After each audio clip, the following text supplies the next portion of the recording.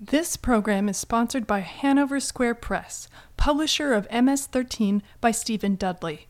Winner of the Lucas Prize, MS-13 is the definitive account of the most notorious street gang in America, as seen through the lives of gang members and their families caught in its malicious web.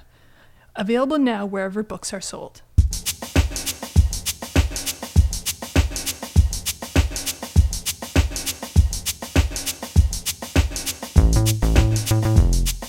Welcome to the Harper's Podcast. My name is Violet Luca, and I'm the web editor. Between 2000 and 2014, America's maternal mortality rate grew by 26.6%. In the rest of the world, the number steadily declined.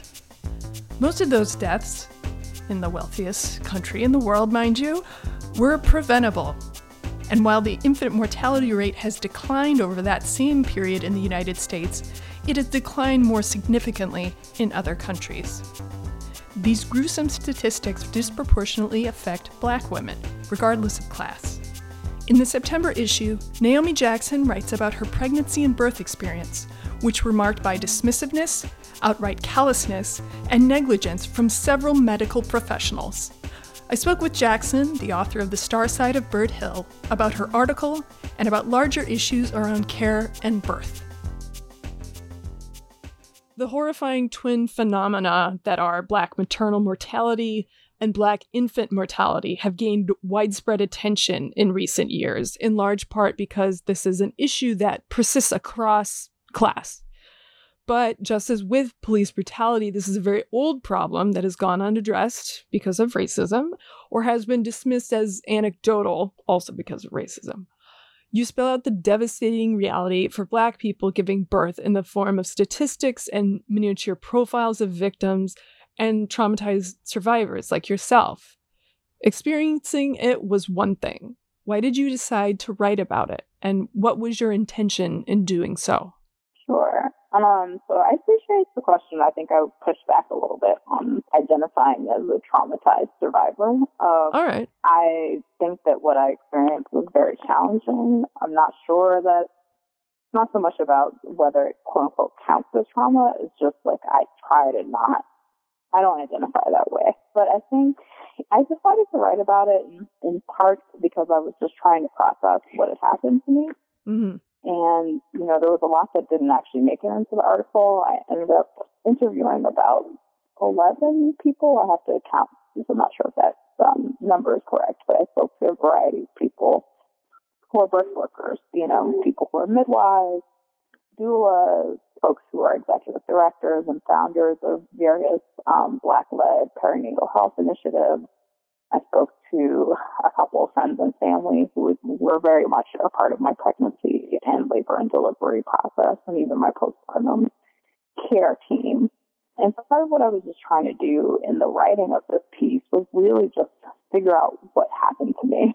Yeah. I think, writing for most people, at least of this variety, can be both cathartic and clarifying. Mm. And so I think both in the process of interviewing people, and many of the folks who I spoke to actually were also mothers and shared their own birth experiences as part of our conversation. So that was an unanticipated set of conversations that I got to have, and that was actually also clarifying to put my own experience into the wider context of other Black women's birth stories. And to really better understand the range of what people had gone through. And so it was interesting because the folks who I spoke to, I think they were all female identified and had given birth, from the late 70s to within the last couple of years.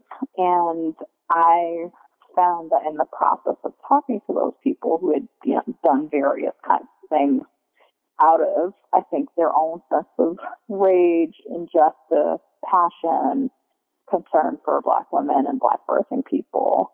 They had done, a variety of things. Some people had gone on to become birth workers. Some people had gone on to start these health initiatives. Some people had just become more fired up in their policy or research work. And so those conversations, I think, helped put my experience into a broader context. And even though I wasn't able, I think there was only one quote in the article, even though I had hours and hours of recorded interviews, even though those things weren't able to make it into the final version of the article, they very much informed my perspective. And so I think, I'm generally a very private person. I tend not to share much about my private life publicly. And so it was quite a departure for me to write something that was this deeply personal. And the reason why I felt like I was willing to risk exposing myself and my family to the kind of public eye was because I felt really passionately that what happened to me was not okay. Right. And I felt also that even though there had already been anecdotes, there are a lot. So I think the thing I want to say too is I'm like not at all the first Black woman to write about a negative birth experience. Like these stories have been coming at us literally for centuries. And in the recent decades they've been here, and especially in the last few years. So I think I also felt like I wanted to push back actually on the Black maternal mortality statistics a little bit, because I felt like while they're true, I was concerned about the ways in which having those statistics repeated to me personally in the years before I got pregnant and then during my pregnancy was actually very anxiety producing. Yes. And so that my chances of dying in labor were high. Like that didn't help me actually. Right. In a way, it helped me understand that I needed to be very careful about how I proceeded in terms of like who I chose to be with me in the delivery room. I have one of my closest friends is an OBGYN, so she was kind of my shadow OBGYN throughout my pregnancy. And one of my childhood best friend's wife is also OBGYN in California. And so between those two people, I not only had like my kind of regular medical care, but I also had a backup team of care providers who I check in with very regularly, text, phone, email, to better understand if I was getting the very best care that I could be. And also to, just break down to me the kind of medical terminology that was being thrown at me. One of the things that's interesting, I had a conversation with Chanel Portia Albert, who is the head of Ancient Song Doula Services in Brooklyn. And, we had a really fabulous conversation. And one of the many things she said to me was that we're at this point where basically you need to get a PhD in birthing before you can have a baby, because there's all this medical terminology that's thrown at you. And even if you're a very educated person, I have 2 master's degrees, I'm a Fulbright fellow, went to the best colleges and universities in the country. Even with that education, I still sometimes would go, what? Right. Would, start breaking down what was happening with me and with my pregnancy. And so what I knew as I was going through what I was going through was 2 things. One, that, people like Beyonce and Serena Williams and Tatiana Ali had these really traumatic birth experiences in spite of their celebrity and their fame and their money, quite frankly. And so I knew that I had a story to tell because I was more regular, like in the words of Cardi B, kind of a regular girl. It's regular schmegular girl from the Bronx? Oh, regular schmegular. Thank you. Let me get my Cardi B quotes correct. I know hardly about the actual facts, so I appreciate. I know somebody's going to fact check this afterwards. We'll be like, get that Cardi B quote correct. Yes. But anyway, so I wanted to write from a regular person's perspective, but I also knew that even as I was, quote unquote, more regular than those people, I also had a considerable amount of privilege. I'm married, I'm a writer, I published a book, and so I was able to even reach out to Harper's and say, I want to write the story and have the platform to tell the story in a way that people would actually listen to me.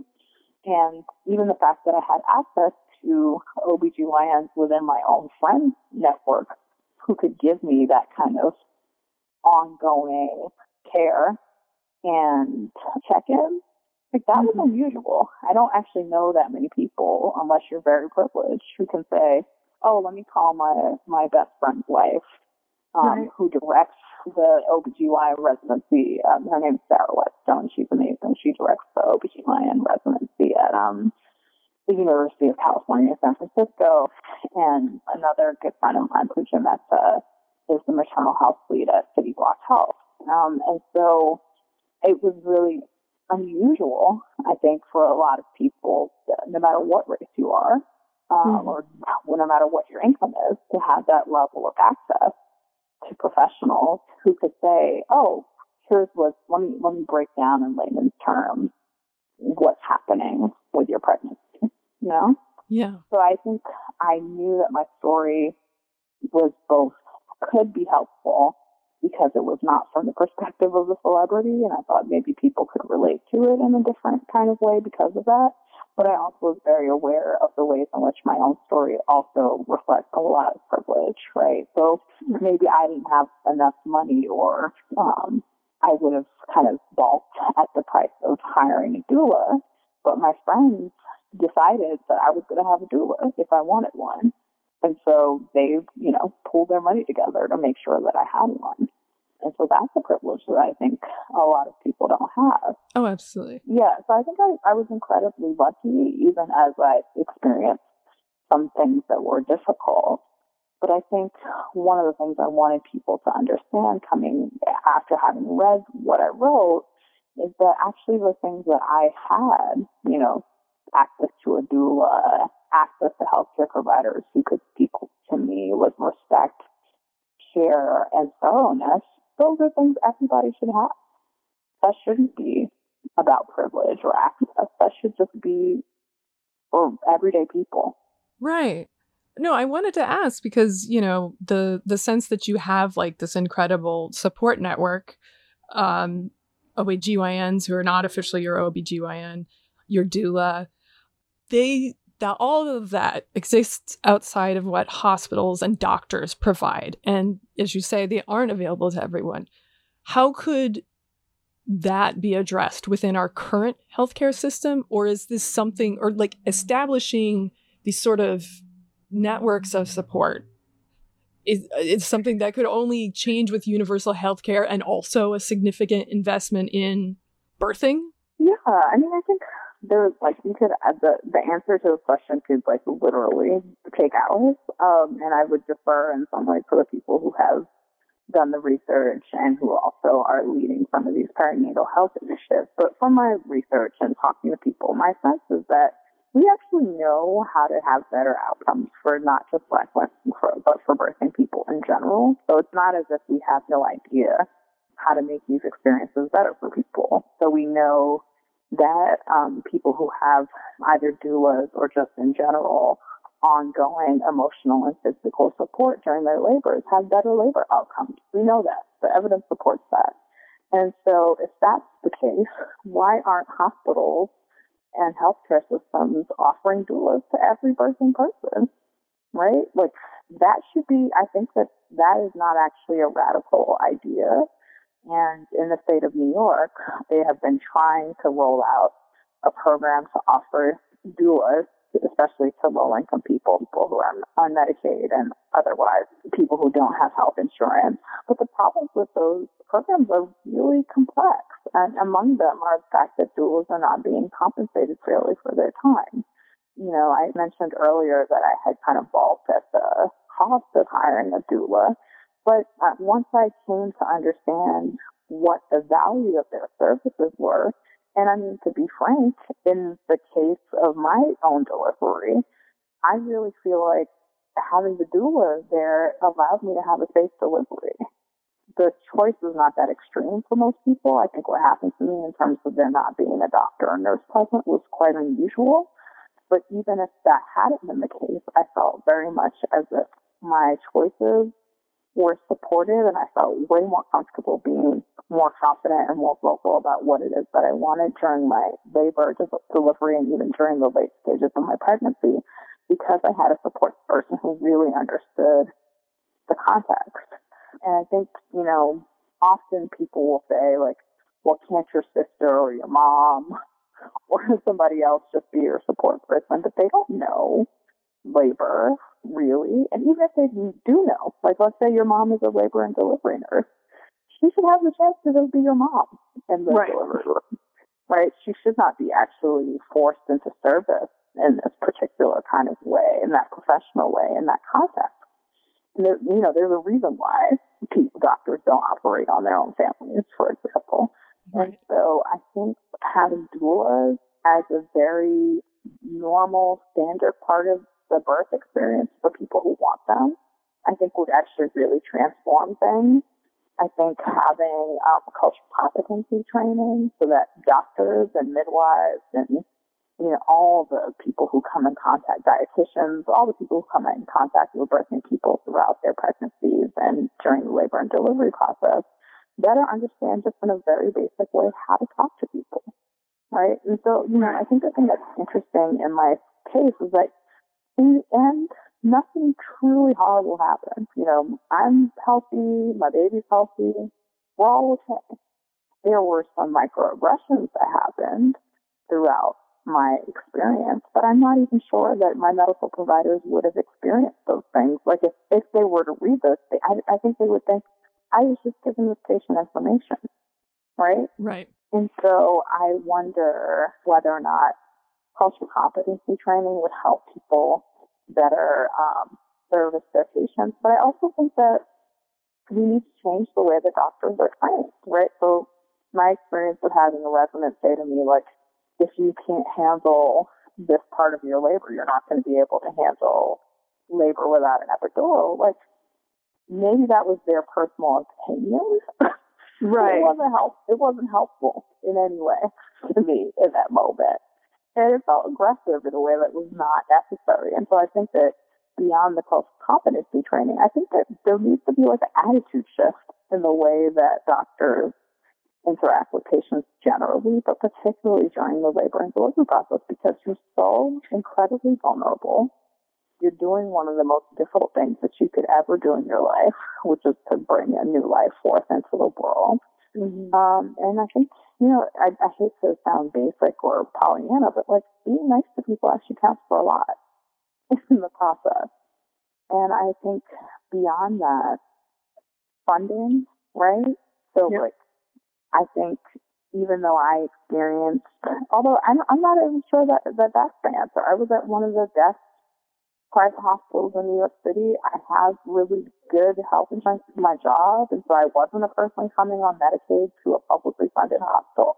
So I guess all that is to say, long story short, the advocates around the birth work and birth justice have the answers. There's lots of evidence-based ways to curb infant mortality and maternal mortality. So like, this is Black Breastfeeding Week from, I think, the 24th of August to August 31st, and I've been reading a lot about how just increasing the rates of breastfeeding among Black women could have a significant positive impact on infant mortality rates.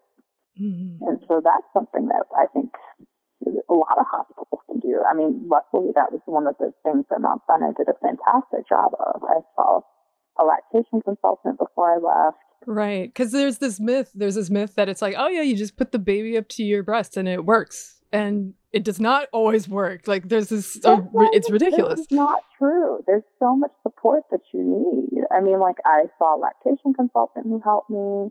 One of the nurses who was assigned to me was fabulous in terms of helping me get the baby to latch. But then I went home and my milk hadn't come in yet. And I thought I was doing a great job of feeding this baby, and he wasn't getting any milk. He was dehydrated.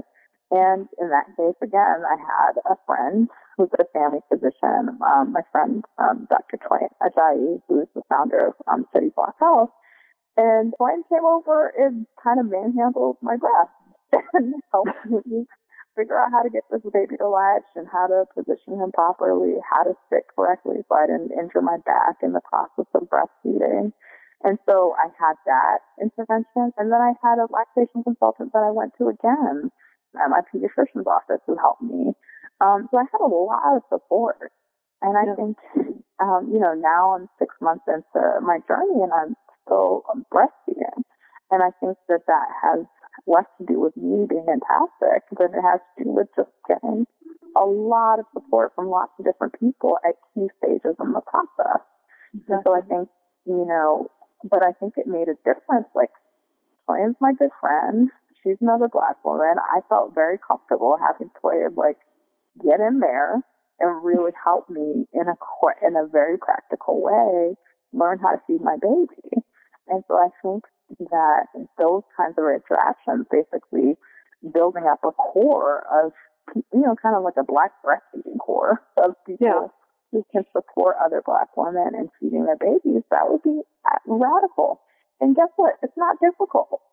It's not hard, actually. Like, I could now that I've been breastfeeding for 6 months, if I have a friend who's pregnant next year, I will be able to offer some kinds of recommendations because I've experienced it myself. So I think that I guess the main point that I'm trying to make is that we should really listen to Black women. So hashtag listen to Black women. It's not just like... Well, also act on what Black women are telling you. Not just listen. But actually do it, right? Yeah. So yeah. If doulas are saying, hey, we would love to support Black and brown and Native folks who are birthing people, and here's what we need, give the people what they need. If they need to be fairly compensated for their time, compensate them. And also, there's the thing with doulas. Like, not only is it an incredible service that you're providing to people, you have to be on call. So it is actually really difficult to hold a regular job and also be on call for people for their birth experiences, and also not be compensated properly for that when you do show up for people, right? Right. So yeah, I think hashtag listen to Black women, and then hashtag act on Black women's advice. I want to go back to something this question of the doctor or the nurse telling you this is how the birth has got to be. Because one of the more poignant parts of the essay for me was when you described your fear of coming off as difficult or crazy while at the hospital, even though you knew it could be a life or death situation. In some ways, this goes back to the Stanley Milgram experiments of the 1950s about obedience and authority, but it also relates to how doctors are presented on television as these infinitely wise superhumans. So how can women halt that tendency to diminish or hold their tongues during all kinds of medical situations, but also avoid the trap of like anti-science or anti-vax sort of stuff? Yeah. I mean, you're speaking to like one of the most difficult and most important parts of being a grown-up, right? Of adulting. Yeah. But it's amplified if you're a woman, it's amplified if you're a woman of color, it's amplified if you're a Black woman. And like, in my particular case, it's amplified if you're a Black woman who's been diagnosed with a severe mental illness, right? Because what people will tell you at every stage of the process is that you don't know your own body. And in my case, you don't know your own mind, right? And so intuition is actually really important, just generally in life. But in these situations that can be life or death situations, you have to listen to yourself and you have to stick up for yourself, because it could be the difference between you and or your baby surviving and not. Right. So, I was very concerned about not being labeled as like a non-compliant patient, right? Right. But I also was like, you know what? Actually, I'm just going to choose not to care in this moment what these people think about me, because I would rather live with whatever residue of shame or discomfort might come out of having these conflicts with people than live with the unending regret of having done something that put my life or my baby's life in danger, right? But I think the thing that is really essential is to know that, like, all these stereotypes around, like, the angry Black women, they don't go away when you get into the delivery room, like, they're there. And they're amplified, particularly in my case, if you have a diagnosis of mental illness. And I think, just because of the way the hospital is set up, it's not as if nobody knows, right? And so the thing that was hard is I'm like trying to have a baby, and also in this way on a really low level, trying to manage people's racism and their ableism and their just sense of being better or smarter than me. And I think, in the case of doctors specifically, like, I wanted to go to medical school. That's a whole other thing, right? I wanted to be a doctor. And I think that actually helped me in the case, because I think there's a part of me that's like, well, I could have done this, right? And I'm not stupid. And so the fact that I'm not a doctor is not actually about me being less intelligent than you. It's knowing that my talents lie elsewhere. It's not in medicine. And so I think one of the things that's challenging in these interactions with doctors is that we're taught, I think especially as women, to respect authority and to let other people tell us what's going on with our bodies, right? And I think one of the things that can help people feel more empowered and more in control of their lives and their bodies is pushing back against that and saying, okay, I'm going to both listen to what you say, and I'm also going to listen to my own intuition, that kind of small, quiet voice inside of you that tells you when something's wrong or off. And I'm also going to do my research, right? So, like, I got on my friend's, who's a mama of two, also sent me the evidence-based birth website, so I was on there getting my PhD in childbirth while I was pregnant. And so, I think, unfortunately or fortunately, whatever, I'm not even going to attach a value to it. You stand, I think, to have a better experience if you can commit to standing up for yourself and to educating yourself. And I think the interesting response to this essay is that it's not just Black women who have reached out to me, it's been white folks too. I mean, I think that's partly because a lot of women experience trauma in the labor and delivery process. Yeah. And I don't know the stats, and I'm sure you're Harper, so you guys will fact check this too. But I think that most women who have not had adverse childhood experiences are likely to count childbirth and labor as their first traumatic experience in their adulthood. So I don't remember what the exact statistic is, but there are a lot of bad things that happen to women in the labor and delivery. And it's not just limited to Black women. I think that this country really has a problem in terms of how we treat women. And I think what I came to understand, and I'm coming to understand, is that no one really wants to hear your birth story. They really don't. If you have a healthy baby, people generally want you to shut up about your birth story, and they want to just hold the baby, because if you have a healthy baby, you should just be glad. And I think this is another way in which people show their misogyny, right? You've gone through this difficult process of bringing your life into the world, and if that baby is healthy, the only thing that we should focus on is the baby. And it's like, what? Why? Yeah. And I think beyond that too, if you've had a negative pregnancy experience, if you've had a miscarriage, if your baby was stillborn, if you've been struggling with infertility, if you don't want children at all, if you've chosen to be child-free, people also want you to shut up about that, right? Yeah. So there's not a lot of space to talk about both the joy of bringing a child into the world and the grief and complexity of not being able to have children when wanting to have them, or choosing that you don't want to have a child at all, right? There's just so many ways in which we shut people down around this huge choice. It's a choice that really will impact the rest of your life, yeah? Yeah, absolutely. So, yeah. Yeah. And I guess for women who don't necessarily have the same resources that were available to you in terms of like one-on-one, like personal connections, right?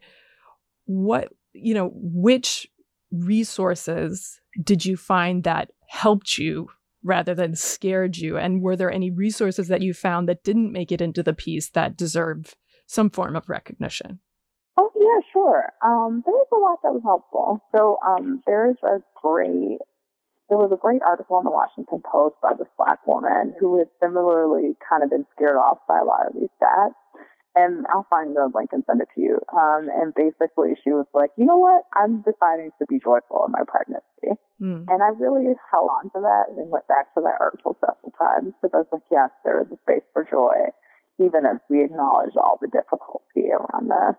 I think also just like, I'm really blown away by what is happening out there in terms of like these Black women-led birth initiatives, So I spoke to True Kalman, who just started Jamad Birth Village in Ferguson, Missouri.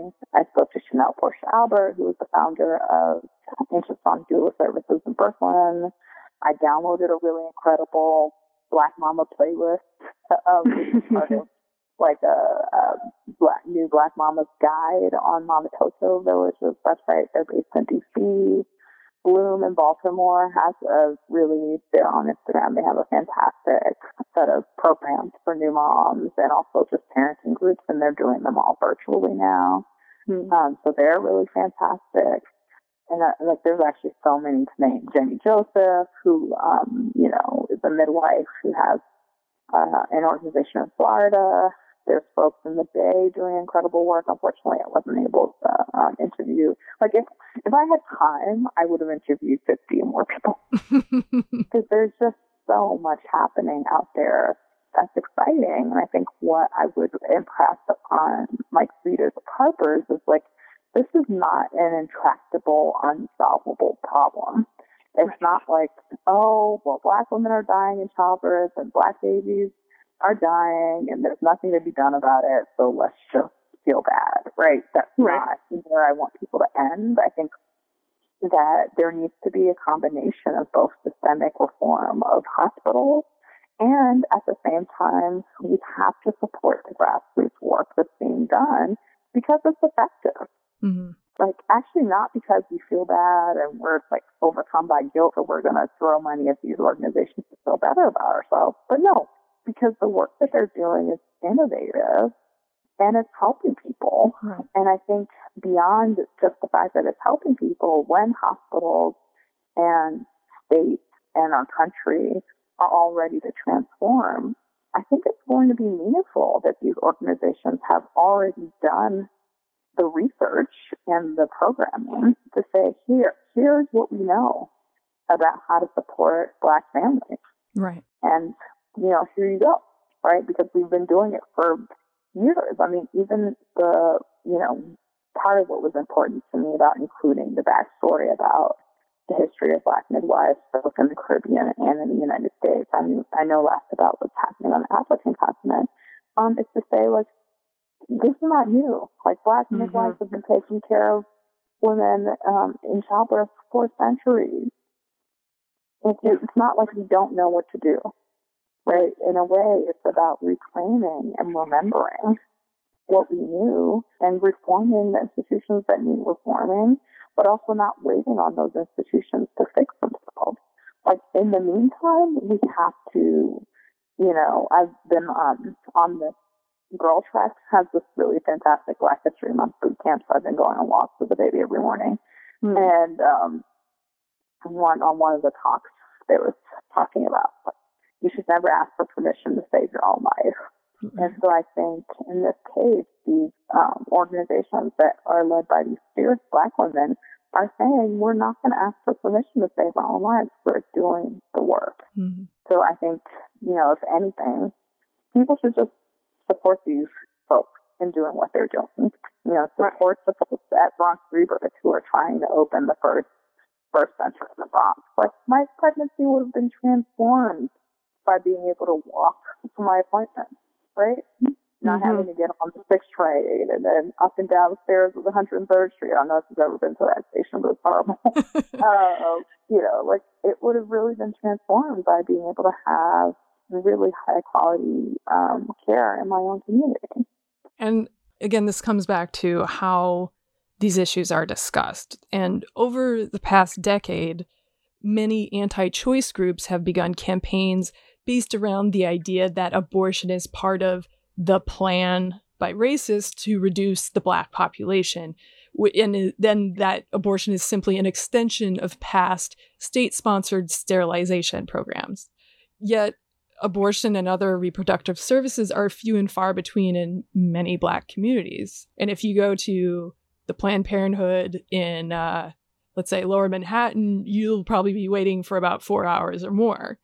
So how can we, just like everyone, begin to shift the conversation away from this notion of, choice as it's genocide and toward the actual issues impacting Black mothers and their children. Yeah, I mean, that's a very complicated and question, but also a pretty old one, right? So I think, again, I would defer to the folks who are activists in this space, but like the reproductive justice framework says the choice over Black women having choice over their bodies, over whether they choose to have children, whether they choose to have an abortion if they want or need one, like that actually is radical. So to not be forced into sterilization is radical, but also just a human right, right? It's not a small, it's both small and huge to be able to say I have control over my own reproductive choices.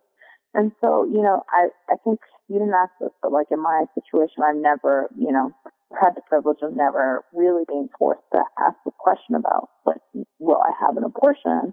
In my case, the child that I had was a very much a desired and wanted child.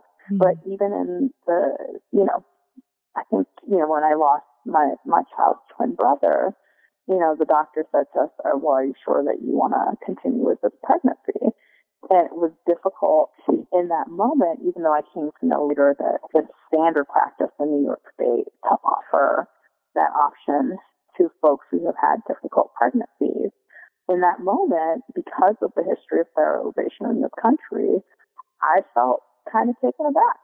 I was like, well, are you saying I shouldn't have my baby? Like, I felt super defensive, even as I think that was both a standard response to our situation. And in the moment was actually a kindness to say, hey, you guys have experienced something really difficult. And I want you to know it's totally understandable to say, we actually want to let this pregnancy go because of these two harms, right?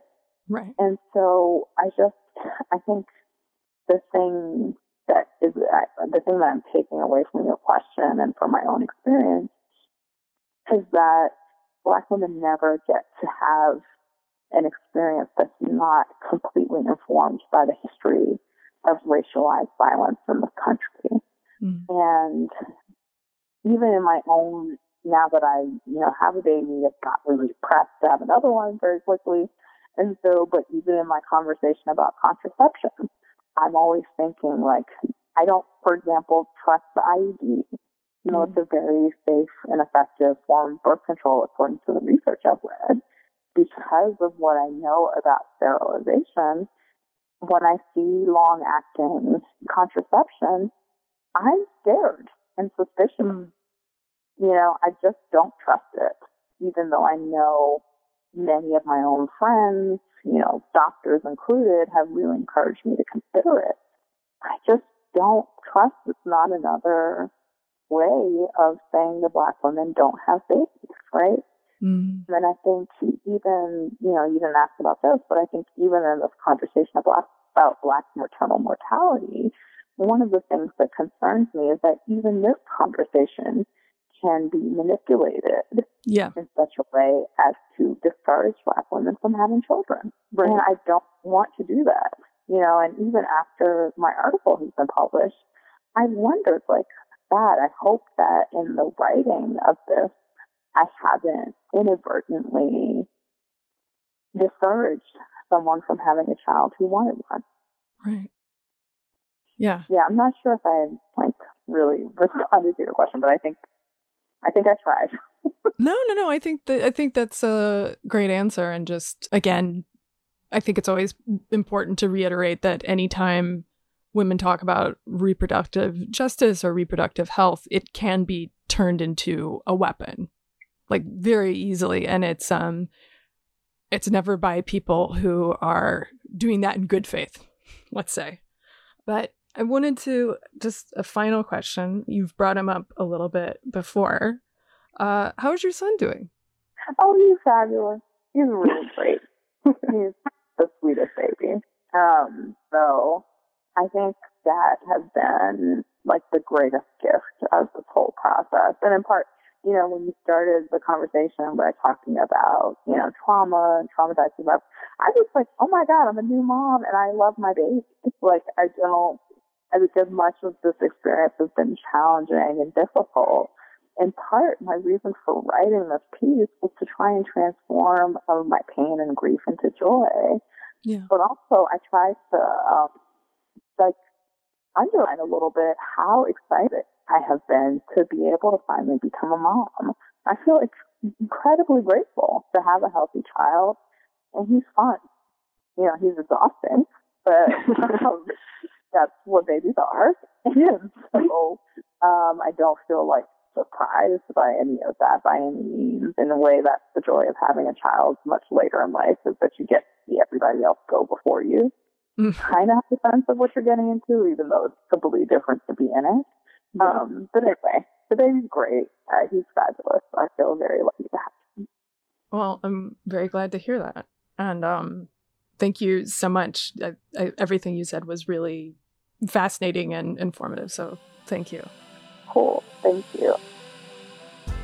You've been listening to the Harper's Magazine podcast, produced by Violet Luca and Andrew Blevins. The music is Cut and Shoot by Febrifuge. Harper's Magazine is the oldest general interest monthly in America, exploring the issues that drive our national conversation through long-form narrative journalism and essays. To get 12 issues for $21.97, visit harpers.org/save.